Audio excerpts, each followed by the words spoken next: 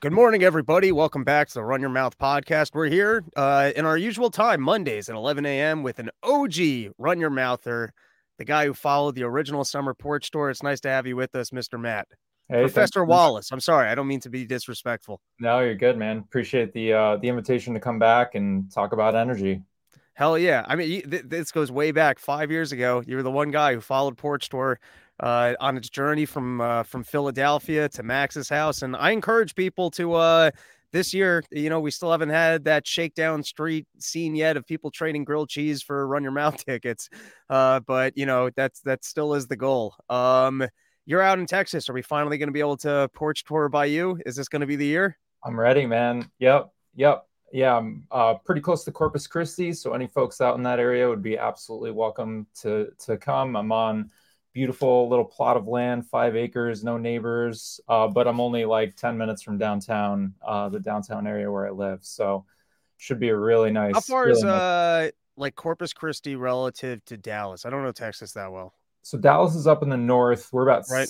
7 hours from Dallas, something Oh, like. so you guys are all the way south. Yeah, Like we're between Houston and Mexico on the coast. that's great because I had a good time in Houston last year, which means we can easily line that up. All right, so before we get into it, once again to plug my newest end of year thing is out. I think next week I'm going to be putting out the full audio for because I did clips. Some things just didn't work. You got to own up to it. But one of the things that got cut, it actually got laughs, but it didn't flow, so I had to pull it out. Was I was joking that with the transition to green energy and like no, I was basically I did a whole segment on the border wall and that we've been spending $50 million a year storing the border wall, and then I did a breakdown of the cost that like even Trump's thing was $20 million a mile, and I was like, if you look at the cost of just barbed wire fencing per mile, it's $45,000. You could actually buy 5 mansions and hire Mexicans. You could build a village for that cost for Mexicans to live there and guard the border.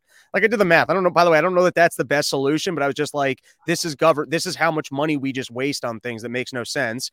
And then I basically said like they're already. Does this make you feel good about the transition to green energy? They're already turning off the windmills, and then I doctored windmills in the ocean. I was like, that's where you're going to have your wall. And then this is what brings me to you is that when I was out in Scotland, we were driving from maybe Glasgow or somewhere else from the airport. I was half asleep. I woke up and I just saw windmills as far as the eye could see, endless windmills. And so I turned to the driver because here's the thing, as much as I bash on the green energy transition because I understand the way the failures of centralized government, I'm not against new technology. Sometimes it starts sounding like you don't like technological developments or you're betting against. It's like, believe me, if the free market gets to windmills that work, it's going to be great. Or if we end up with green, like with electric vehicles that work well, that's going to be great too. It's when government puts the force thing in that all of a sudden you end up with market failures. Anyways, I turned to the guy and I'm like, oh, this is fascinating. Like, you got all these windmills. Is this like a win here? Like, is this thing working? And he goes, no, it's too windy. Which I was like, how does an engineer not sit down and just figure out that like there's be too much? Like the entire idea of wind is that if there's enough wind, we can harness the wind and get energy from it. But how can you not do the math on how fast these propellers are going relative to how much wind there is to make a faulty investment of putting up too many windmills that not only can you not use the energy from, but I started because I was going to include this in the end of year thing. I was like, this is going to be for another time. But apparently they even then have storage problems with the energy on the windy days, and they have to then lose more money trying to figure out how to spend money to store the energy. So that's my long-winded introduction to hand this back over to you, Professor Wallace, to let us know how, like, I guess I'm just fascinated by, firstly, how do they get the engineering wrong to put up windmills where it's too windy? I would just think that would be simple math to do up front. And then two, how do you like? I don't understand. I guess the technical storage problems of the green energy and the wind energy, where I guess it seems like with fuel you just burn it and use it, whereas with those things you have to actually, I guess if it's in abundance you have to actually store it because you can't actually. It's not like I'm just going, oh, I have to burn this amount of fuel to have this amount of electricity. It's coming in when it comes in. So I hand it back to you because I am fascinated by this. Yeah, I mean, in terms of, being too windy, certainly like during a storm or something like that, the wind turbines just aren't rated like to spin that fast and generate that much electricity would burn out the components because it's spinning faster than it was designed. I mean, most of the time, outside of like a hurricane or something, the windmills should be able to spin and take that wind and convert it into energy. But yeah, during like a big storm or something, they just got to like basically like So chop. what went wrong in Scotland? It's always too windy for windmills, and they just realized to build hundreds of them. I was looking into it. I wasn't exactly able to see that specific point of like, hey, it's Right. too windy every day where literally they can't spin. I don't know if that's the situation or not, but what I do know is that in Scotland, particularly in like the Orkney Islands and things like that, what they've done is they've installed more winds than they know they can use. And so essentially they have like, let's say, there's X number of houses and businesses and they're going to use so much energy. Well, they have more wind than there is demand. And the idea is that, okay, well, when it's really windy, we're going to have to like spill some of that energy, basically just waste it. But on the days when it's only like half as windy, well, if we have twice as many windmills that we actually need, well, then we'll still be able to run mostly on wind power, even though it's not that windy on any particular day, that type of a thing. So they've done basically the scheme is called flexible interconnection, where the idea is, hey, there's going to be times with these renewable resources where you just need to just ramp them down or waste their energy because there's more of them than what Uh, there is demand. why can't you get creative on wasting energy? Here's what I would do. I would do one of two things. One is I would buy a giant hologram that literally just dances when we have too much energy, and it just lets people know we're producing too much energy. Maybe I would make it like one of the dancing bears from like the Grateful Dead logos, but like I would in the middle of town there'd be a giant hologram, and like, I don't know, just people like just the dancing bear when there's too much energy. Or why not fire up the crypto? Like why not have your crypto building, and just whatever excess energy is running, just always filter it and just start mining. Just mine. Like, why? If you're one of these islands, why wouldn't you just always literally just have a switch that goes excess energy, go run some algorithms, get me some Bitcoin? Yeah, and that's the thing. Generally what you're seeing is, because Bitcoin is distributed around the world, the different nodes, processing, the whatever, essentially the idea is go where energy is cheap so that you can produce Bitcoin at the least cost possible. And so you see areas like the Pacific Northwest of the United States, which has like ample hydro resources, which is super cheap, and all that stuff was built like a century ago. So like it's all paid for, it's all just really low cost energy, lots of Bitcoin mining happening there. Really, wherever there's like a glut of energy, that's certainly an opportunity for Bitcoin mining. I completely agree. All right, so I guess just to go back to windmill failures. So I know already in the United States they've unwound some of the projects, and it seems like they only worked at lower interest rates. I'm sure that there were overestimations in terms of how well they would work. That's the nature of government projects, and that they did somewhat depend on lower interest rates, which is once again the market failure of the Fed stepping into the interest rate game. That people can make massive faulty calculations, thinking, because it's tough to know where's the Fed going. And then I guess, even some of the biggest corporations making multi-billion-dollar estimates on what they need for the projects to be profitable can make faulty predictions about what the interest rate's going to be. So why don't we start with there? Because I know in New York, there was like this big firm out in Sweden or something that had big investments, I think, in New York and New Jersey that they're already walking away from. And I also believe that these firms walking away from their windmill projects already throw off like massive plans in terms of, these states claiming that they're transitioning to like the net zero, blah, blah, blah, whatever, horse shit they're pretending to be doing. So I hand it back to you. What have been like the failures so far in terms of, Biden's initiative of switching over to like the electric? Yeah, I mean, let me see. Am I sharing my screen? I don't think it. Not at the moment, but it should give you an option. And then I think on StreamYard, I think on the bottom, it might give you an option to present. Yeah, it want. Let's see. Unfortunately, it wants me to restart. Well, The hold on. other option is if you want to just drop me an email with whatever you want to throw up, I can easily put it up onto the screen. Cool. I think I've We probably could have facilitated that beforehand, but yes, this is yeah, run your mouth in all of its glory. absolutely. All right. Well, that's fine. I can speak to this. In the meantime, I will shoot you over this email here. So yeah, essentially, I looked into the issue of some of these wind projects failing and why is all of that occurring. And I found some really interesting information here that I'd like to share with you, and that's coming over in a slideshow in just a second here to your email. But in the meantime, I'll just keep talking to it. So essentially, what we've got here is an array of subsidies, right, that are essentially incentivizing this wind to be developed. So normally how energy works is there's a market. It's a state, typically a state sanctioned market, or a few states will maybe gang together and do like, a multi-state sanctioned market. But, this thing is essentially regulated by these state governments with federal government oversight.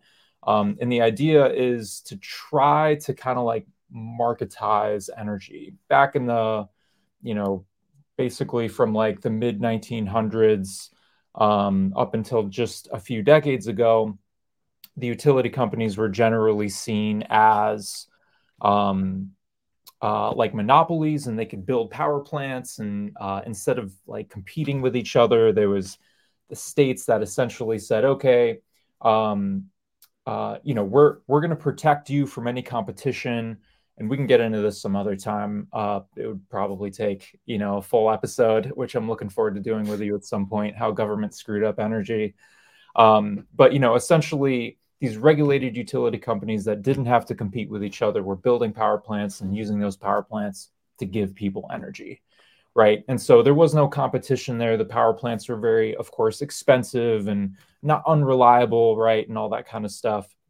So back in the 90s, basically the federal government, along with the states, they said, okay, power can probably participate in a market. We probably don't need regulated power, to make sure we have, reliable energy. So what we're going to do is set up these energy markets. They're going to be overseen by the state. The rules will all be made by the state, but it'll be basically a market where there's auctions for different things that you need for reliable power, like capacity and energy and other services to try to balance the grid.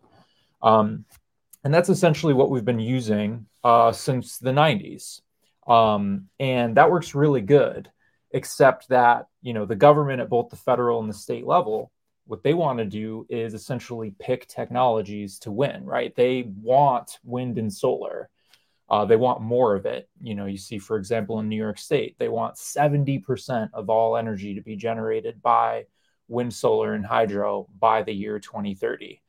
And in these markets where you're paid based on your merit, whether or not you can run, how reliable you are, how much energy you can produce, things like that, wind and solar don't cut it, right? They're too expensive. They're not reliable enough. They just wouldn't be able to make enough money in the market to cover their costs of actually building the windmills and the solar plants. Next slide. So here you have just layer upon layer of subsidies to try to incentivize these technologies to be built. So on top of what wind and solar earns in the market, they also get the federal investment tax credit, the ITC, which was recently just boosted by the Inflation Reduction Act, which kicked up, the percentage of tax credits you can earn by building wind. You also have the production tax credit at the federal level. So every megawatt hour of power that you generate as a windmill, you also earn tax credits on top of that. Again, on top of what you would earn in the market. Okay, I got a question for you. Sure. Urban windmills for poor communities, or how do we scam this system for credits? I'm not even kidding here. How do I go into an area and partner with the poor community, throw a windmill in the middle of town, and then just start selling the credits to other people? Or here's another scam, and this is going to bring me to my extremely carbon reducing trees, which is the scam I'm really working on. But how do you go ahead and go and buy up old solar panels, Like I remember even being in Israel 20 years ago, everyone has a solar panel on their roof, and I think they use it just for hot water. But like, there's got to be old solar panels that are basically just headed to the dump that are like past their shelf life. Like I don't know, every 10 years you got to get rid of your solar panels on the roof. How do we start getting a credit for recycling those things for one, and then just setting them up on giant fields where even if basically we sell the energy credits to the people who are just burning coal. That's what we do. We partner with the coal people who need their clean energy credits, and so we go get all this all these old garbage things. We get our recycling credits, and we put up these wind farms in urban communities and these solar panels that don't work, and we a carbon credit scheme. How do we do this? I think there maybe is some room for that. There's a concept called community net metering, where the Okay. idea is you build like a big, solar farm or something in a town or wind or whatever, and then you can essentially like share the credits among people. So it'd be kind of like signing them up for, hey, I want to come and put solar on your roof, and it's not going to cost you anything, and whatever that type of a deal. But instead of being on the roof, it's out in a field somewhere, and you can kind of share it. The thing with the tax credits, though, is they specifically, if I'm correct here, they specifically say that the equipment must be new. So if you try to take used, it Oh, okay. doesn't Yeah, but qualify. that's come on. We just need a Jew to that we put new bolts on the thing. It's new. It's restored. There's a way to work around that one. We reprocessed it. We recoded it. It's new now. We put this new algorithm into it to make it more efficient, and so it's new. Come on, you don't think we can get around that one? With some I'm ingenuity. sick of being a sucker by the system. I'm looking at it and I'm realizing the only way to make money is to sell government things that they don't need because that's what they like. It's like my grandma was really stupid with money. She spent it all. Like we thought she was rich because of the way she spent money and then she passed away. There was nothing. She spent every last dime in a Tiffany store, but that's what she liked to do. Yeah. She liked to spend her money. And so I'm looking at government and I realize that these guys are a bunch of bozos and they like spending money on things that don't work. So instead of complaining about it, why not provide them with things that don't work? Why not get in on this, Professor Wallace? I All love right, it. I'm derailing you. You're actually here. You're an expert in the field. You've put together your presentation. I'm a little hungover, so I'm just throwing out stupid thoughts. So, all No, right, you're good. I you, appreciate it, man. No, this is fantastic. Business ideas, man. We gotta figure out how to break away from the man here. So I love it. exactly. So yeah, so you've got these, layers of federal subsidies essentially incentivizing the wind and solar to be built because again, they can't really compete on their own in the markets.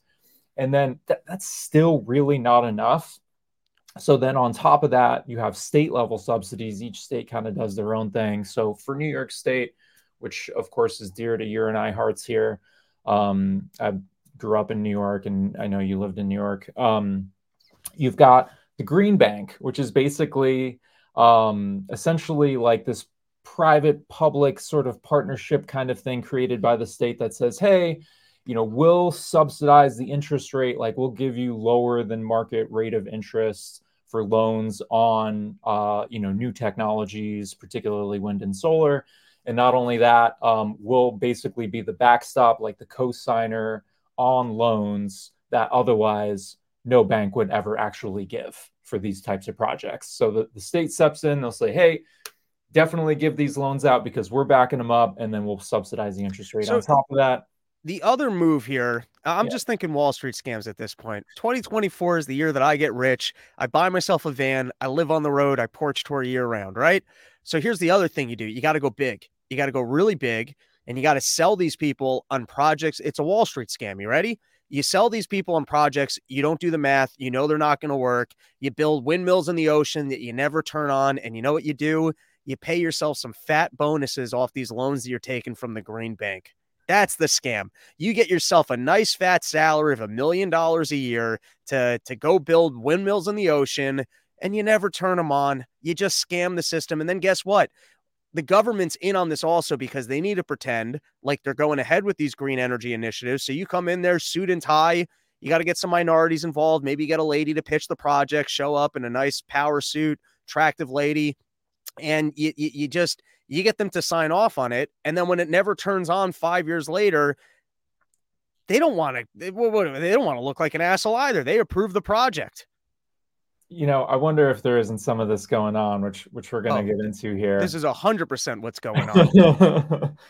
And then on top of that, also at the state level, you've got, the Clean Energy Standard, which is this program that says, okay, look, wind and solar, we know you need to earn more money than what you can earn on the market. So we'll make up that gap. If you need to earn, twice as much, $40 a megawatt instead of 20, sure, we'll go ahead and kick that in and subsidize that at the tune of, I mean, we're talking like tens of billions of dollars, like a decade so far in subsidies.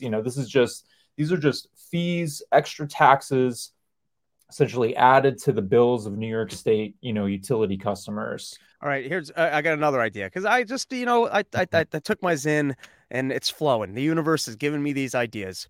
I'm going to create a publicly traded company called Government Credit Scam Corp, and we're going to get a room of Hasidic Jews, and we'll live broadcast the room of Hasidic Jews, so like that they're working, and they spend all day poring over the tax code and coming up with scams for how we can profit off of government credits without actually doing anything. And we'll get the report out to the people of how many credits are going out annually from the federal government to subsidize projects that don't work. We can showcase how profitable government scam projects are and start giving the general public an opportunity. Usually this was closed off, right? You had to be in the BlackRock family. You had to be a major player in order to be able to profit off of government scams. But now we're going to open it up to the general retail investor. I love it. No, yeah, and then we can create more regulations to close those loopholes. Create Can we make more Tim Dillon our loopholes. spokesperson? He's into the fake business thing. I This mean, could be this could be next level fake business right here. you could spend an entire career basically just exploiting loopholes, and then once those get closed, finding the new loopholes that get opened, regulation after regulation. No, absolutely, Loophole Corporation of America. All right, absolutely. so in other words, government steps in on the federal level. I think it was like over like $1 trillion that Biden was putting towards the green energy thing, which the smart entrepreneurs go, okay, look, here's an industry where I don't have to actually be competitive. The government's going to pour $1 trillion into it. You get your market signal that loans are going to be made available to you. You don't actually have to have a competitive product. So if you're a person looking to make money, that's when you grab your suitcase, you put on your suspenders, and you get to work pitching things. So what we're looking at in front of us is basically the list of the different credits that currently exist for if you're trying to create green energy projects. Do I have that right? Yeah, all the market distortions. Yep, exactly. And then Okay. on the next slide here, there's a problem, right? So essentially what we're seeing is that on top of what you can earn in the market for selling energy, and on top of that laundry list of subsidies from the state and federal government, these projects are still failing at an alarming rate. As you've seen, you had asked me to look into that. And so they are blaming inflation, right? And this is rich, right? So, of course, you've got the Federal Reserve with its money printing. I don't have to explain that to this audience. But then next, more recently, you have, ironically, right, the Inflation Reduction Act, right? We're just dumping hundreds of billions or trillions of dollars out here on the market for all these, investments into causes that otherwise wouldn't be invested in. And the idea is that's going to reduce inflation. Of course, that's nonsense, right? And so the what I've seen actually a few times mentioned is that due to the Inflation Reduction Act, there is, quote, a giant sucking sound of green energy investment going into the US. And so the idea there is, okay, now you've got, $1 trillion worth of demand here in the US for green energy projects. And so everything's getting bid up, right? The people that have the experience to build these projects, their rates are getting bid up. The actual blades for wind turbines getting bid up, all the infrastructure type stuff's getting bid up. So of course, supply and demand, when demand goes up and supply stays the same, or Oh, it takes a while to classic. catch up, price goes up, man. That's price inflation, right? So the Inflation Reduction Act causing massive amounts of inflation in So the green energy sector. just to put this in terms that I can understand, it's kind of the argument for when they were going to do Obamacare. How are you going to increase demand and reduce prices. Or like you look at the college problem, the government made all this money available to colleges to make it more affordable to you. And so all of a sudden you got an increase in the money available to colleges, so they charge more.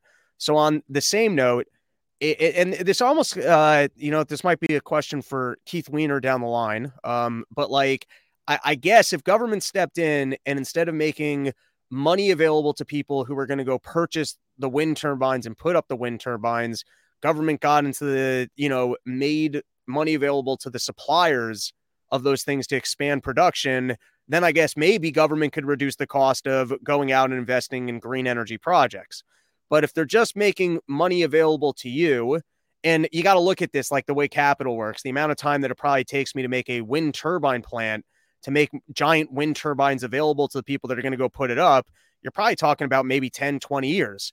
And this is so easy to forecast. It's so interesting when you break it down this way. Mm-hmm. Let's say there's 2 places in the world that make these wind turbines, and now I make more money available to entrepreneurs to go and purchase those wind turbines. Of course, that's not going to work because you're just going to be bidding up the cost on the wind turbines.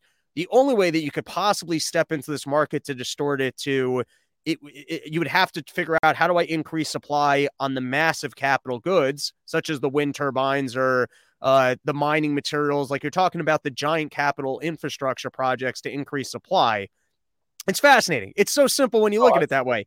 If you're increasing the demand for these items that, maybe they can produce more of them in 10 or 10 years if they started, figuring out how to create giant, it's almost like the same way Boeing can only roll out so many new airplanes in a year. You're talking about giant plants to build engines. Like these are not things that, you can expand in 6 months. It's just not the way that those markets work. You're talking about giant capital projects. So just to bring it back, this is the way I learn, and I appreciate it. So essentially, they made more money available to go ahead and consume what are, limited supply goods, and will be limited supply goods, because even if there's more money coming into the corporations that are making the giant windmills, it's going to be years before they can expand production.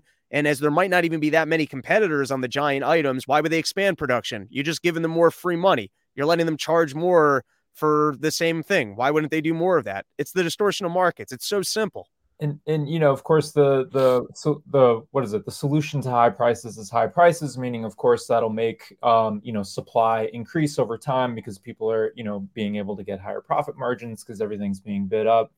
But really, just boiling it down to what you said a few minutes ago, it's Ludwig von Mises's master builder analogy, right? Where you've got a builder building a house, he's got all the plans, and he sees what the interest rate is, he sees what the available money is, and he says, okay, all the signals that I'm receiving says that I can build this project of this size on this timeline, right? But in reality, the bricks that you need for the house aren't actually there because you're getting these false signals, you're getting these artificially low interest rates, you're getting all of these subsidies that otherwise wouldn't be, that isn't capital that would be coming into this project. But the federal government, state governments, they're diverting money that would have gone elsewhere and they're forcing it in here. And so the materials available for this master builder just aren't there, but he thinks they're there. And so he starts building these projects, and then he realizes, oh, I don't have enough to build that third story or build the roof or whatever it is, right? This is a fundamental failure. And then that's when you see the crash, right? The bubble inflating when they don't understand that there's actually the resources aren't available because the distortions, and then the crash, the reckoning that happens after that to try to get the markets to actually clear, which is what we're seeing here on the next slide. All right, before we get to the next slide, let's take a second and just have an ADD moment here. First is, I got Michael saying finally caught it. I love that live run your mouths are like elusive, like the Loch Ness monster, that there's all these consumers desperate for it. And I just somehow, it's like a club with ropes around it. We make it seem more exclusive than it is. Next is, as we're discussing market failures, sponsors do pay the bills around here. So I'm going to plug premierpharma.com. They are a company that is stepping into the healthcare market as basically what happened. I did this recently on a Run Your Mouth, but they capped what insurance companies can make by way of profit. So insurance companies went ahead and they bought all the auxiliary companies up so that they could, purchase things at higher prices and make bigger profits outside of your insurance. And so Premier Farm is stepping into the market to try and get you generic drugs for cheaper. If you're a doctor, a hospital, an independent pharmacy, you want to get cheaper generic drugs to your patients, hit up the good people at premierpharma.com who can do that. One more plug is we've got end of year. We're doing a big New Year's show with Davey Smith. Make the trip. It's a nice little theater setting. It will sell out. It's a smaller size venue than we normally play. It's going to be an exclusive evening, stand up live pod, and then partying afterwards. And then before we move on, Professor, any plugs you want to weasel in here? You can follow me on Twitter at As the Meter Turns. As the meter turns. There we go. All right. So next slide. All right. So here's the reckoning, right? So we've got essentially all of these developers, chock full of all of these subsidies from the state and federal level, but then inflation hits them and they're like, oh, shoot, we're still going to lose money on these projects. Even with what we can earn in the market and all the subsidies, we're still going to lose money because this stuff is just that uneconomical. So developers of the wind projects across New York State got together and they are petitioning the Regulatory Commission of the state of New York saying, hey, kick in a few more $1 billion for us and then we'll be able to get these projects built. But they did, the Utility Regulatory Commission and their staff, they did an analysis of this, of the extra subsidy that the industry is asking for. And if they were to grant it, so that these projects can go forward, it would increase, like your average residential customer or whatever, it would increase their bills as high as like 6 or 7% just to fund these additional projects, right? Commercial or industrial customers, which often get the sort of the brunt of these like subsidy programs, their bills would go up by like up to 10 or 11%, just to fund these wind projects that are basically at risk of failing due to, inflation and not really being able to properly. And that assumes that once they get turned on, the electricity cost could be additionally higher. So for example, let's just say purchasing electricity costs from a windmill are 3% higher than where I currently consume them from. So if you go the 6% upfront cost plus the 3% of what it costs once you're running it, now we're looking at 9%. And now if you mandate that there's a certain amount that I have to purchase from green energy, you're probably going to push up that cost even more. So now you're looking at, I don't know, 15% higher. And then you tack on inflation on top of that, just general inflation. You could be talking about, your energy costs being 20% higher next year. Yeah, no, it really is staggering. I mean, if you look at essentially your bill, right, that you pay, just breaking it down, right, like 80% of that is infrastructure. That's power plants, that's wires, that's substations, that's all the metal and stuff in the ground that actually generates and delivers electricity to you. That's 80% of your bill. 20% of that is fuel, right? And then if you think about it, like wind and solar, they essentially just aren't reliable enough. Like we know that they don't work when you need them most, right? Which we'll get into in some later slides. But every additional piece of equipment that you throw out there on the grid, that just kicks your bill up higher and higher and higher, right? It just keeps making that infrastructure cost on your bill just doubling, tripling, quadrupling, whatever it is for all of these pet projects that just wouldn't exist. They just wouldn't exist without all of these subsidies. That's wild. It's interesting. One thing I just want to note before we move on is Yep. One of the commissioners of the Public Service Commission, she noted the level of relief being requested here in these petitions is jaw-dropping. This is a moment for us to be more open and transparent on the real challenges ahead. Basically just to move forward with, actually, next slide, you can see them right here on the screen.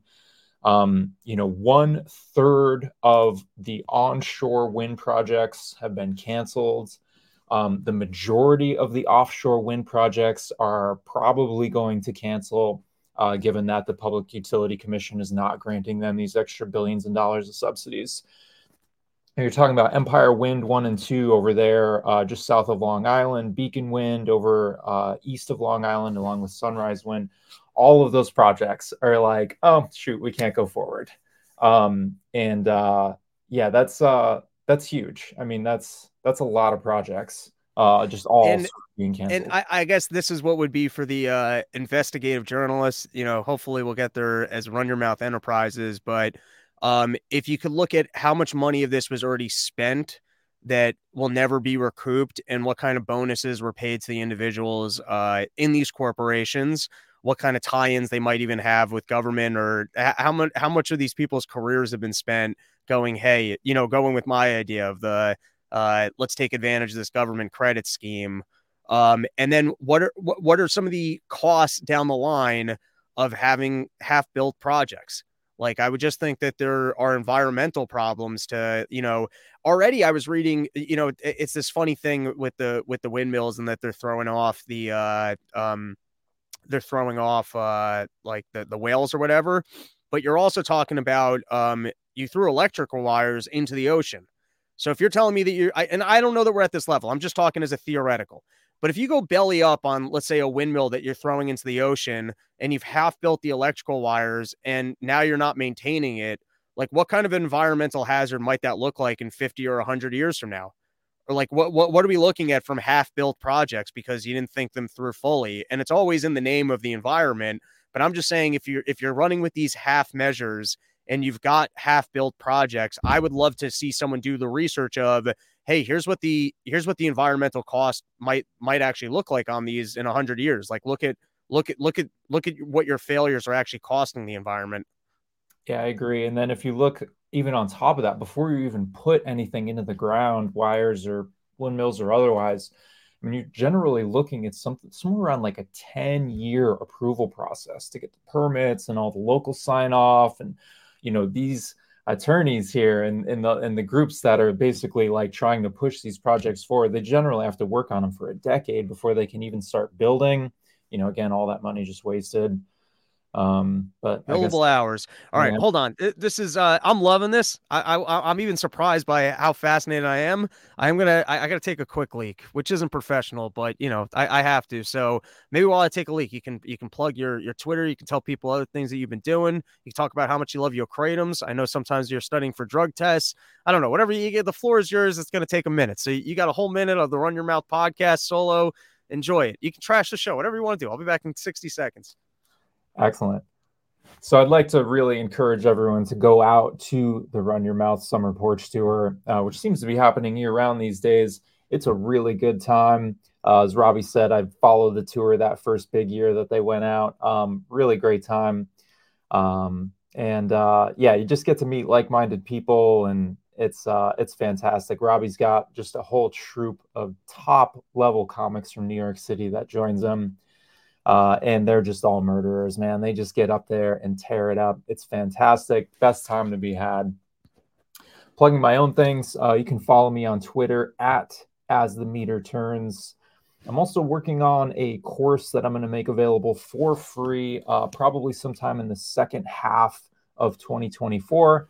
Basically, a master course on smart grid and renewable energy and the integration of all that. And looking forward to launching that. Maybe Robbie would be so kind as to have me on sometime in later 2024 to feature the launch of my online university. Oh, hell yeah. I'm there. I hope you just talked about something terrible and I just endorsed it. All right. Next slide. Yeah, and these next few slides I'm going to breeze through. They're kind of technical, but I don't want to get bogged down into the weeds here. Essentially, New York, basically, they have this goal: 70% of electricity should be generated by renewable energy sources by the year 2030.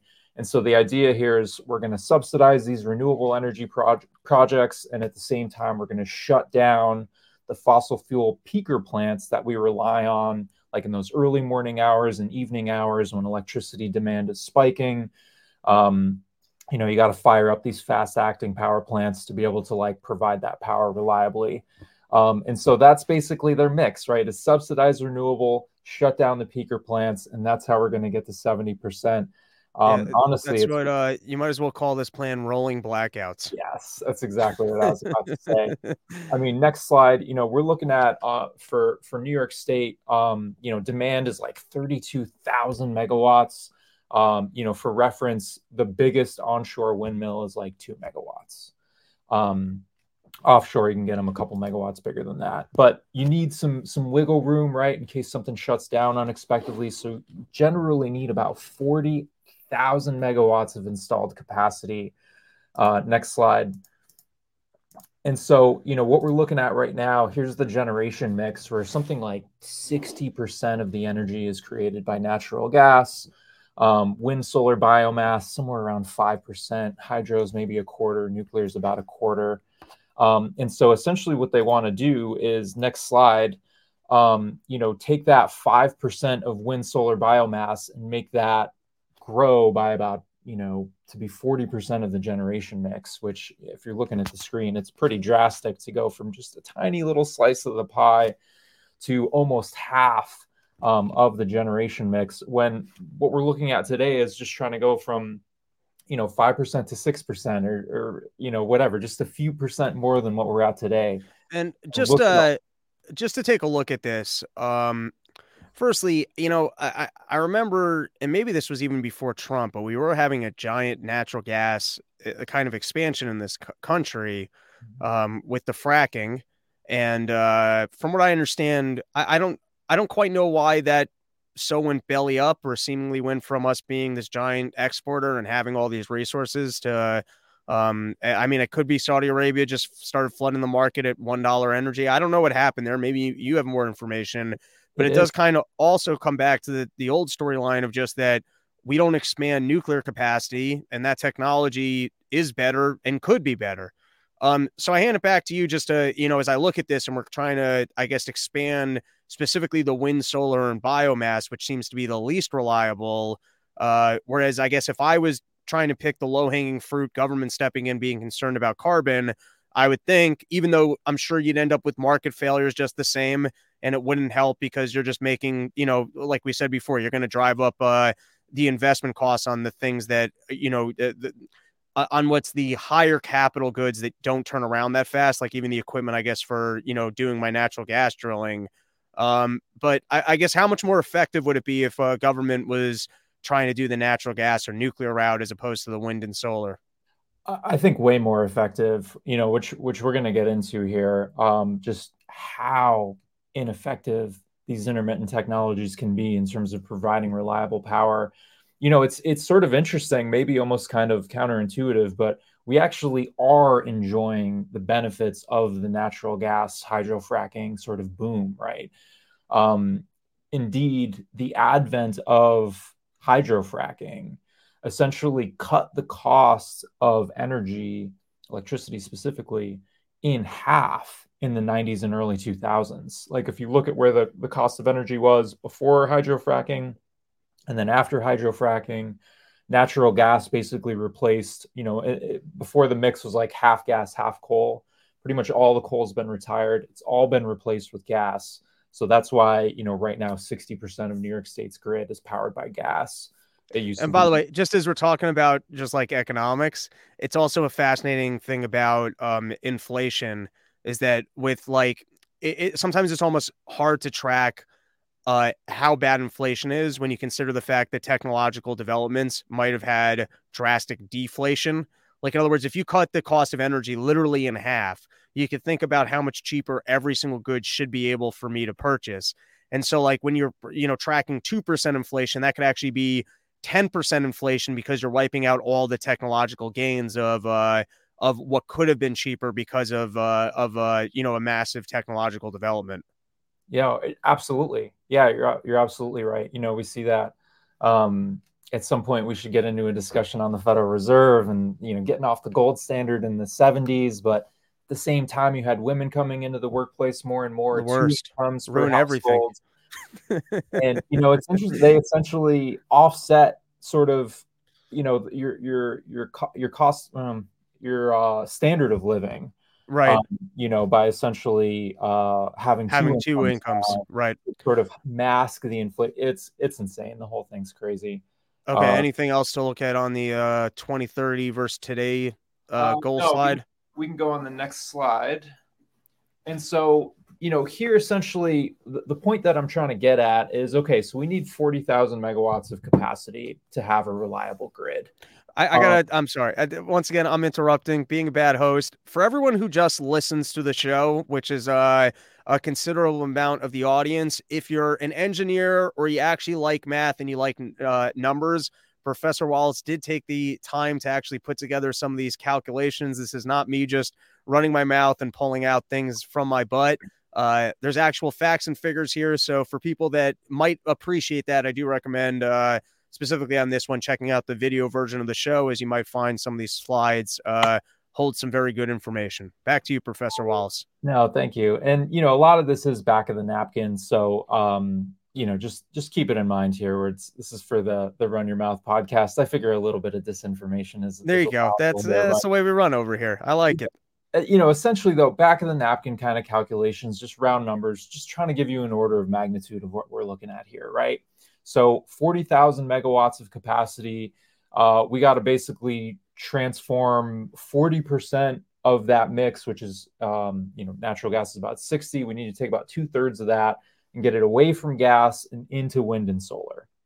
40% of the generation mix of New York State, we got to convert from gas to wind and solar to meet the goals. That 70% renewable energy by 2030 goal.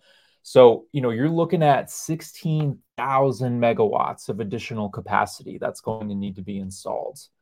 Again, one turbine is 2 megawatts, right? So you're looking at, 10,000 turbines or something like that. But that's just scratching this. That's like barely scratching the surface. Because if you think about it, wind doesn't blow all the time and solar doesn't shine all the time, right? Solar, at least half the day, it's not shining. And then in New York, it's cloudy and snowy and whatever, all that kind of stuff. Panels get dirty. The sun's not always right high in the sky. Most of the year, it's pretty low. And so generation's pretty low, things like that. So what they do is the New York ISO, they are the market operator for the state of New York for the power market. They say, okay, so wind, we can actually only really count on it about 14% of its nameplate capacity. So essentially, if you've got 100 megawatts worth of wind, we're going to count that as 14 megawatts, right? So only 14% of the capacity of this infrastructure is actually, running at any given time. Like on average, only about 14% effective wind. Solar, only about 7% effective on average. That's basically what these numbers mean. And so if you were to take that 16,000 megawatts of capacity that we need to meet these goals and factor in, let's just use wind. Let's just use that 14% derating factor, essentially. We're looking at 114,000 megawatts of renewable capacity that's needed. That is 10% of the surface area of the state of New York covered in windmills. And so, that's kind of why some of the offshore stuff is important, because it's way out there and you can have these gigantic freaking windmill farms where no one can see them. And, these giant turbines that are maybe 4 megawatts instead of 2 and whatever. There's some efficiencies to be had there. But you are talking about an unfathomable amount of infrastructure that needs to be installed. It's and really do incredible. And so what would be like I guess if you were to, so I'm going to simplify this, make sure I had it right. If you're going with windmills, there's only about 7% effectiveness. So you would need a massive capacity because you would need 7%. In other words, 7% of your windmills to be able to, not exactly, but let's just keep it simple. Let's say I built 100 windmills. I could assume that at any given point in time, 7 of them are actually going to be working. Let's just go keep it simple. 14 fine. So for every, and now, so when I do the math of how much electricity I need 14% of what I'm building to be able to cover 100% of the electricity, because that's what it reduces to. So if I throw up 100 windmills, I can then assume I have 14 at full capacity. Mm-hmm. And then is that enough electricity for my demand? And then I would assume that that's got to completely change the math equation for what that, because I'm sure that they don't do the math that way. I'm sure that they look at it as I build a windmill and 100% of whatever this windmill is supposed to do is actually getting pumped out. Now I do have a question for you. When you say 14%, is that because there's so much time that they just don't work and I can't store the energy? So like even that's a mute point because like, I guess when it's windy out, I can use 100% of this electricity. It's just during all the other times I can't use it at all. And so even doing the math, like in other words, I can't even do the math of, hey, I need 14% of this to do 100 because it's like on a bad day, I'm not going to get anything from it. So, Exactly right. No, you're okay. exactly right. Yeah, essentially it's like, yeah, I mean, when the wind is blowing really hard, that windmill is operating at 100% of its capacity. But if the Right. wind is only kind of breezy that day, then you're maybe 25 to 50% of its capacity. And if the wind's not blowing at all, you're sitting at 0%. And How if soon the till they start buying giant things to blow wind that they just that run off of fuel? big fans running off a diesel generator to blow that Yeah. windmill. It's actually funny. I recently just met a guy, and I didn't really get too many details on it, but he said he used to work on windmill farms. Right. And what his job was to install the diesel generator that would run when the wind wasn't blowing, so that they could still meet their commitments for that Oh, project. there you go. They're literally running the exact scam. All right. Next slide, or are we still on this one? Yeah, we can let's yeah. So another thing you had asked me to look into was some of the logistical challenges here Okay. around wind and solar and storage. So one more slide. Essentially, this is a pretty famous slide. This is known as the California duck curve. And essentially, what this shows for anyone just listening is that, overnight demand for electricity is relatively low. And then in the morning, 6 a.m., pre dawn hours, you get a spike because everybody's waking up and using their hot water heaters and, air conditioning and whatever, all that kind of stuff, coffee makers, toasters. And then during the middle of the day, if you follow that 2015 yellow line right there at the top of the graph, you see there's a bit of a trough in load through the middle of the day when you're kind of at work and you're not running your appliances and things like that. And then in the evening, right as the sun is setting, you have basically your peak demand. Like the highest demand for the day occurs in the evening. So second highest peak demand is in the morning before the sun rises. And then the highest peak demand is in the evening, just after the sun sets. And then again, you get that trough overnight. And so what you're seeing is because of the policies in California, many of them we've already talked about with net metering and essentially all the subsidies to give these resources more money than they would otherwise be able to earn on the market, as well as like the new building codes in California and things like that. I actually think I have a slide on this. Yeah, next slide. Um, essentially like net metering, what it says is, okay, you are a customer, you own a house or a commercial building or something, you want to put solar on your roof. What we'll do is we'll take the average, cost of solar, multiply that by roughly 2 or 3, and then that's what we're going to pay you for the solar power that you generate. Doesn't matter when you generate it, doesn't matter what the price of power is when you're generating it. We're going to give you 2 to 3 times what the monthly average cost of solar is for any solar electrons that you're generating. So 2 to 3x kicker on top of the market price of power. You've got building codes that are requiring these developers to put solar on the roofs of every new building. You've got the state sanctioned energy markets that basically say, hey, for gas plants and coal plants and nuclear plants, you need to be reliable, right? And if you demonstrate that you are not producing when you said you would produce, we're going to penalize you severely for that because we were relying on you for capacity. For whatever reason, you weren't able to deliver. So, instead of giving you a payment for 100% of the capacity that you're providing, we're going to cut that down to 90% because, you demonstrated that you weren't that reliable. Well, wind and solar, they don't get penalized that way. They can essentially just produce electricity whenever they want and get paid for it and don't get penalized for being intermittent at all. Again, the government picking technologies to succeed or fail. And then, of course, energy storage is really still too expensive. If you were to try to go literally 100% renewable, where you have no fossil fuel backup, then you would need tons of wind, tons of solar, like we were just talking about, and then enough energy storage, for example, in the state of New York, to last you weeks, right? Weeks of the dark gray, sub-zero All right. winters.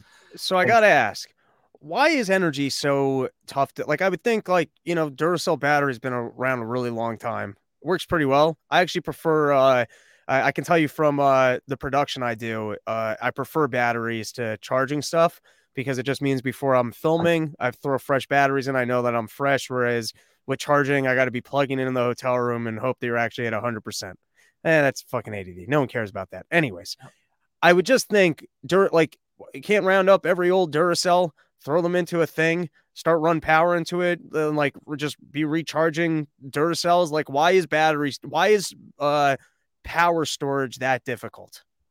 Um, it's not that it's difficult, it's just that it's expensive for the materials. You know what I mean? Like one little AA battery is like a dollar, right? And it could run like something actually high power for like a second, right? Like think about how long your air conditioner would run on a Right. AA battery. You're talking like a So few seconds. is this at all possible? And just talking out of my ass here. Is it almost like they're looking at the wrong way where they almost need to start making consumer goods that have like rechargeable batteries in them that are almost like automatically recharging off the grid during like the time that the renewables are actually running. Like You it's know, almost like it almost seems like an infrastructure problem that you're not going to build giant plants to kind of just store energy, but it could be that like I could have a smart air conditioning unit that automatically starts charging itself up when the energy rates are at its cheapest, which are probably when the renewables are actually available to me. no, it's interesting when you look at like handheld devices like the new iPhone, for example, Right. with the latest OS update, there's actually an option that says charge when grid is the greenest or Interesting. whatever, and it'll do that for you. But And go ahead. okay, and no, I didn't mean to cut you off. Go for it. In terms of like your air conditioner or your hot water heater or things like that, the reason why that's tougher is because they just draw so much energy, right? Like Right. if you look at the average, like lithium battery for a residential kind of home type deal. It's a big old battery, talking 4 feet tall, 3 feet wide, foot and a half thick, weighs 200, 300 pounds, something like that. That thing's only going to store what, 7 kilowatt hours, right? And so your air conditioner is what, maybe 1500 watts. So you could run your air conditioner for about 20 minutes, Right. right? Literally nothing. Maybe. Um, okay, one more ADD question for you. So I know if I like throw solar up onto my roof, I think the excess electricity I'm able to sell back to the grid, and I believe that I think some people are even forced to purchase it. Now, Yes. when people are forced to purchase the excess power, if I'm selling excess power, that must mean that there's an abundance of excess power and it's kind of useless because there's nothing that anyone can do with it. When it's in abundance, it's not being stored. So it's literally like something that nobody wants. It's like, you know what I mean? No, You you're might as well absolutely right. you might as well go with my hologram idea of just turning on the giant hologram machine to showcase that we have too much power today. Is that another I would assume that just overall must just drive up energy costs because if you're forcing, let's say, your nuclear power plant to buy this excess energy, and so they just literally have to throw money down the drain for electricity that they don't want or need, then they're going to have to charge you more for your general electricity usage. So the entire green thing, in other words, it's just like a scheme to drive up your energy price. You're reading my minds here. If Right. you go forward, I think 2 slides. Next one's just a duplicate. Yeah, hit this one right here. With the chart on it. Um, Back one, I think. Oh, Yep, that one right there. So what you're looking at here is a chart that basically looks a lot like the chart I just had up, where in the morning you've got a peak, in the evening you got a peak, midday there's a trough, that kind of thing. But the difference with this chart here is the vertical axis here is price, right? Demand for energy. What are people willing to pay for that energy? And it's interesting because most of the time, energy is valuable, right? And if you are producing energy, then you can sell it, and someone is actually willing to buy it. But it's interesting because of the myriad of subsidies and market distortions that have been put in place by the federal and state governments to encourage these intermittent technologies, what you end up having is so much solar that gets produced in the middle of the day that it actually makes the demand for energy go negative. It makes the price go negative. And there's a few really important implications here, right? So, um, one is just the fact that all of these building owners, right, that were essentially forced to put solar on or put solar on due to the sort of economic incentives and things like that, because it worked out for them. What's occurring here is you have a glut of energy that gets produced in the middle of the day when it's really just not needed, right? There's in general a lower demand in the middle of the day for energy. And then on top of this lower, just naturally lower demand because people aren't using it, you also have a glut of power being put onto the system through net metering policy and tax credits and building codes and all that kind of stuff. Specifically talking about California here.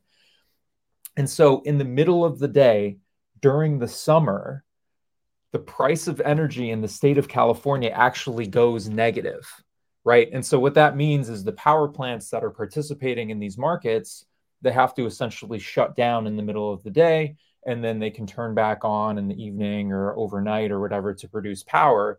But the biggest of those power plants, the nuclear plants, the coal plants, some of the gas plants, you can't just turn on and off on a dime like that. It's not a switch, right? We're talking about, machines that weigh tons and tons that are spinning and creating all of this energy and all of this inertia. You can't just turn them on and off. You can't just ramp them up and down like the gas pedal and brake on your car. It would take 24 hours to shut a nuclear plant down, to basically get it to go down to zero production or something like that, right? You can't just. So what you end up having is these big power plants that literally have to run. They have to run because during the evening, their power is going to be needed. And in the middle of the day, when the price of power goes negative, when you actually have to pay the market to be producing power, you have no choice. Like you just literally have to produce power. You have no choice. And so to your point, that absolutely makes energy more expensive because yes, essentially these plants have to still there? Yeah, I'm sorry. Okay, I'm cool. listening. So these plants essentially have to pay to just be on in the middle of the day. And then because of that, they then have to charge even more when they are producing, like in the evening and in the morning. It just makes everything way more Yeah, so in other expensive. words, windmills are just driving up your energy costs. And I'm going to name the episode that windmills are yeah, driving up your energy costs. I think that's true. Yeah, Um, because when they're creating electricity, there's too much of it, which then forces the energy company to purchase it and then charge you more for their electricity when you need it. Yeah, absolutely. And it's so interesting, right? Last point on this, and then we can move on, is if you look at the solar power being produced, solar doesn't really participate on that market, right? Particularly like solar that's on your roof or in your yard or something like that. Solar doesn't participate in the market, rather it participates in this like net energy metering policy where like it doesn't matter that most of the time you're producing solar when power actually has a negative price. When you are literally making things worse, you're making things more expensive, you're producing electricity that no one wants. The utility companies of the state of California actually have to pay the utility companies of Nevada and Oregon to take the power. They're like, we have too much. I'm literally paying you to take this commodity that normally is very valuable. Um, and so all of that kind of gets worked into your bill. And then the solar plants that are really causing this problem don't participate in the market. Rather, what happens is you're a customer, you get a bill, and you say, okay, you exported 1,000 kilowatt hours of solar electricity to the grid. What was the average price of power that month? Pretty expensive. Okay, we're going to multiply that by 2 or 3, and we're going to cut you a check for all that power that you produced that literally had negative value. It's really wild. It's really dangerous, in terms of blackouts. Like people die for real when there's blackouts, especially when they occur during cold snaps and heat waves, things like that. Because you're messing up the math of running traditional energy. Because if me, if I have a power plant, or you're at least you're fucking up the math of if people want to do big time capital projects of building traditional energy plants because they might have to, they're forced to take on losses of purchasing energy that they have nothing that they can do with. It's just it's like I'm trying to think. It's like you're punishing the good thing with the thing that doesn't work. I've seen examples of this before. It's not coming to mind, but it drives me nuts. Like, here's what comes to mind is in New York. It's like everyone got so sick of what was going on with like the Metro North and otherwise that they started driving cars. So now they're going to tax you if like during peak hours, if you're in New York City in a car, because they want to basically force people back to the to having to use the trains and the public transportation and all that stuff. But when I go and use those things because I was forced to because you took away my other option, those people, they don't have to make the trains better. It just you're talking about now like I have to be on a more crowded train. Like in other words, you're punishing the good technology by subsidizing the bad technology. Yeah, no, you're absolutely right. It's interesting. And then I think maybe the last example, like we're already over an hour at this point, so we could probably call it here pretty soon. But the last thing just to sort of mention is sun doesn't shine when you need it, right? In the morning, pre-dawn hours, particularly during the winter, you have a winter peak. Sun's not there. Evening, that's the traditional the peak, right? Sun's not there. And then we're talking about, essentially electrifying everything, right? Where anything that burns fossil fuels will replace it with stuff that just generates electricity without fuel. And then anything that doesn't use electricity, like your furnace that maybe uses gas or oil or something, we're going to put that on electricity. And so essentially what you're doing is like, just for example, in New York City, I've done some studies here that show that like, all right, the capacity of the New York City grid is X. And then if you want to electrify all your heating and everything like that, you're talking 2X that grid. And then if you want to electrify your transportation, you're literally going to have to triple Right. the By the way, size of the grid. I don't understand when they talk about like I have an electric oven here, which I'm fine with. I don't that doesn't bother me. But I also have electric heat, and I can tell you that electric heat is very expensive. Now I don't know what a heating bill like. I remember firstly I hated New York City steam heat. I would just leave that off. Like that was it's the worst. I don't know what it does to my Junos. I don't like steam heat, but it was free. And then I think my parents probably have gas or gas heat is my guess. So I don't know what my cost here would be if I had gas heat as opposed to the electric heat, but I can tell you that if firstly I got I got a 1 bedroom apartment. This is not a big apartment. And I tend not to run the heat at all, like literally at all. But I can tell you that in my 1 bedroom apartment, if I decided to run my heater, like let's say January is a cold month, 30 degrees, and I'm running this thing to be 70, that's probably a $350 bill. Yeah. Like, so for all the, I don't know, for all their claims of like electric being better or more efficient, my interaction with it is that it's a lot more expensive. Yeah, a lot, and the idea there, sort of one of the assumptions that they build into that is essentially saying, okay, well, we would need to replace sort of the radiant baseboard, like resistive type heaters. It's basically a toaster, right? You turn it Right. on, electricity runs through it, it gets hot. You would need to replace that with heat pumps. So essentially, you're talking about compressors with liquid coolant that runs through it, and use the compressor to essentially exchange hot or cold with the outside air. And so, it's like yeah, it's a heat, like look up air source heat pumps.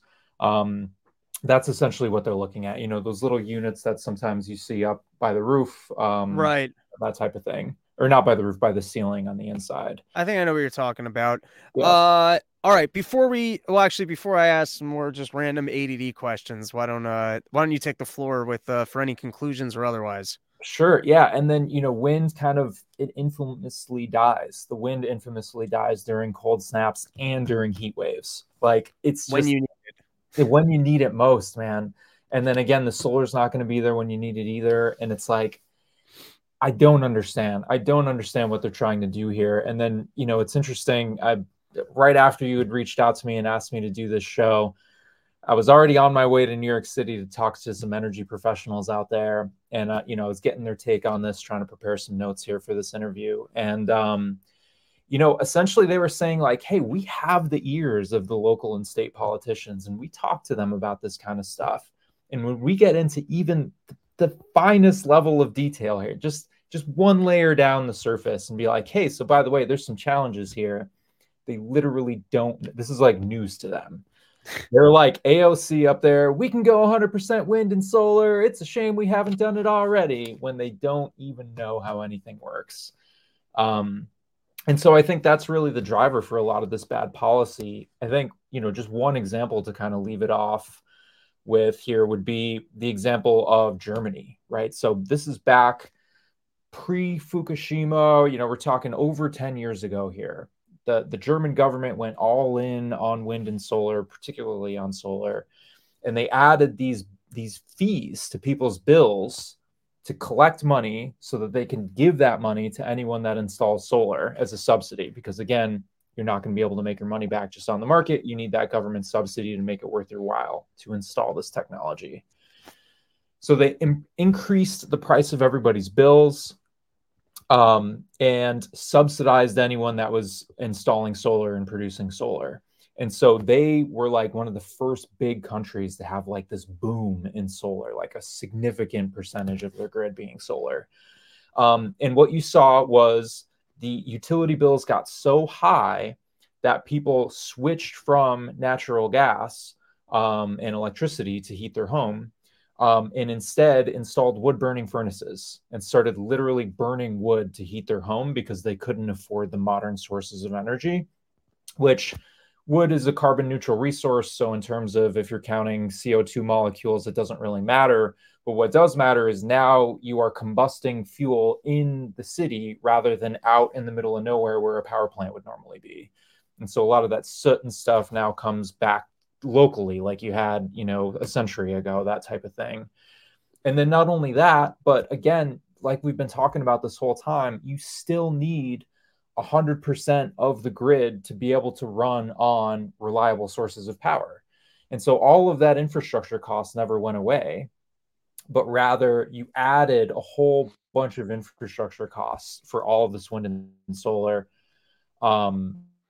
Further, the wind and solar being intermittent, it makes the fossil plants run less efficient. So imagine your car, right? If you're on the highway on cruise control, just cruising 60 miles an hour, your car's running really efficient. But if you're in the city, slamming on the brakes, slamming on the gas, you're burning gas. You're not running as efficiently. You're creating a lot more pollution per mile than you would on the highway, just for an analogy, right? And that's essentially what happens to the grid when you add these intermittent generators, right? When you have this wind and solar that are on 1 minute and off the next, that means on your actual reliable plants, the ones you can control, you're hitting the gas and hitting the brake and hitting the gas and hitting the brake. And what you saw is after this boom of solar, after making everyone's bills so expensive that they had to start burning wood, that at the end of the day, the grid actually got dirtier because the infrastructure that you need wasn't able to run efficiently. It wasn't able to run on cruise, and it was just a disaster, absolute disaster to learn from. Just a total overlooking of the logistics. I think you might be freezing up on me a little bit there. All right, so I do want to close with this. Firstly, thank you so much. This was fascinating. The brain power of the Run Your Mouth fans is fantastic. Between you and Steven, we could and Dr. Krim, we could change the world. It's unbelievable. The people listening to the show and what you guys know, and I don't know, maybe one day we'll have our utopia, but this whole thing, just to you take a couple steps back. Firstly, all of the changes that we're making are completely mute because none of the other countries are making these changes, so it just doesn't matter. Another thing, I'm very good with themes more than I am with the particulars, but I remember once reading that the marginal destructive properties of carbon goes down the more it's emitted. So for people that are not familiar with the concept of marginal utility, it's basically like the first piece of cake I have is delicious. The second one's pretty good. By the time I get to the third, probably doesn't bring me much joy. By the time I get to the fourth, I'm disgusted with cake. That's my way of explaining marginal utility. The marginal utility of the first piece of cake is very high, and then as I continue to eat it, it goes down. So apparently carbon works the same way, that it's like, even if it has a destructive quality, it's like once you get above a certain threshold being released, it doesn't matter. Like the marginal destructive properties of it drop off like drastically. So like even any of the current reductions that we're doing in carbon might not even have an influence, because like the only destructive carbon is kind of, let's just say, from 0 to 100 tons. And then once you're over 100 tons, it actually just doesn't kind of matter. And then, but all right, this brings me to my one question. I was reading, there's a great blog. I'd like to have the guy on at some point. I read it, or I glance at his headlines most days. This guy, Mish Talk. And he was talking about, which I just thought this was so funny, because I love it like when they just blow the logistics so bad. I don't know how true this was, but it just caught me because I thought it was funny. He was talking about how, they're trying to put up like solar panels in the desert, and solar panels in the desert, I guess, you get a lot of heat, you get a lot of sun, and it's great, because there's actually a problem that when they do that, they end up releasing stored carbon into the environment that, I guess, like in disturbing the sand or whatever, like, the actual infrastructure is, the stored carbon is more destructive than the offsetting of putting up all right, anyways, I've heard Musk talk about that. I guess in his estimation, we could have your solar panels, and that could offset the electric grid. Is he just being full of shit? Like, is that just a full of shit pie in the sky type talk, or like is there possibility for technological developments that we actually get there? It's possible, but it's not affordable, right? And he admits to this when he's being honest, right? Where Right, essentially he'll say, look, okay, we could go into Oklahoma, we can install a bunch of solar all in one block, and then we can install some energy storage all in one block, and then we build transmission lines everywhere, all across the U.S. to connect it all together. That would cost, your bill would have to go up by like 100x or something like that to right. pay for that. So not doable at this time. All right, thank you so much for coming on. Love having this was great. I loved it. So thank you. Everyone, be on the lookout for more dates coming your way. Why don't you plug your Twitter handle once more? At As the Meter Turns, also website asthemeterturns.net. Not much on there, but again, that's where I'll be launching my course later this year or later in 2024. Looking forward to maybe some future visits to pump that up. So thanks, Robbie. Really appreciate it. Looking forward to Summer Porch Tour 2024 here in sunny Texas. Hell yeah. All right, let's call it a stream.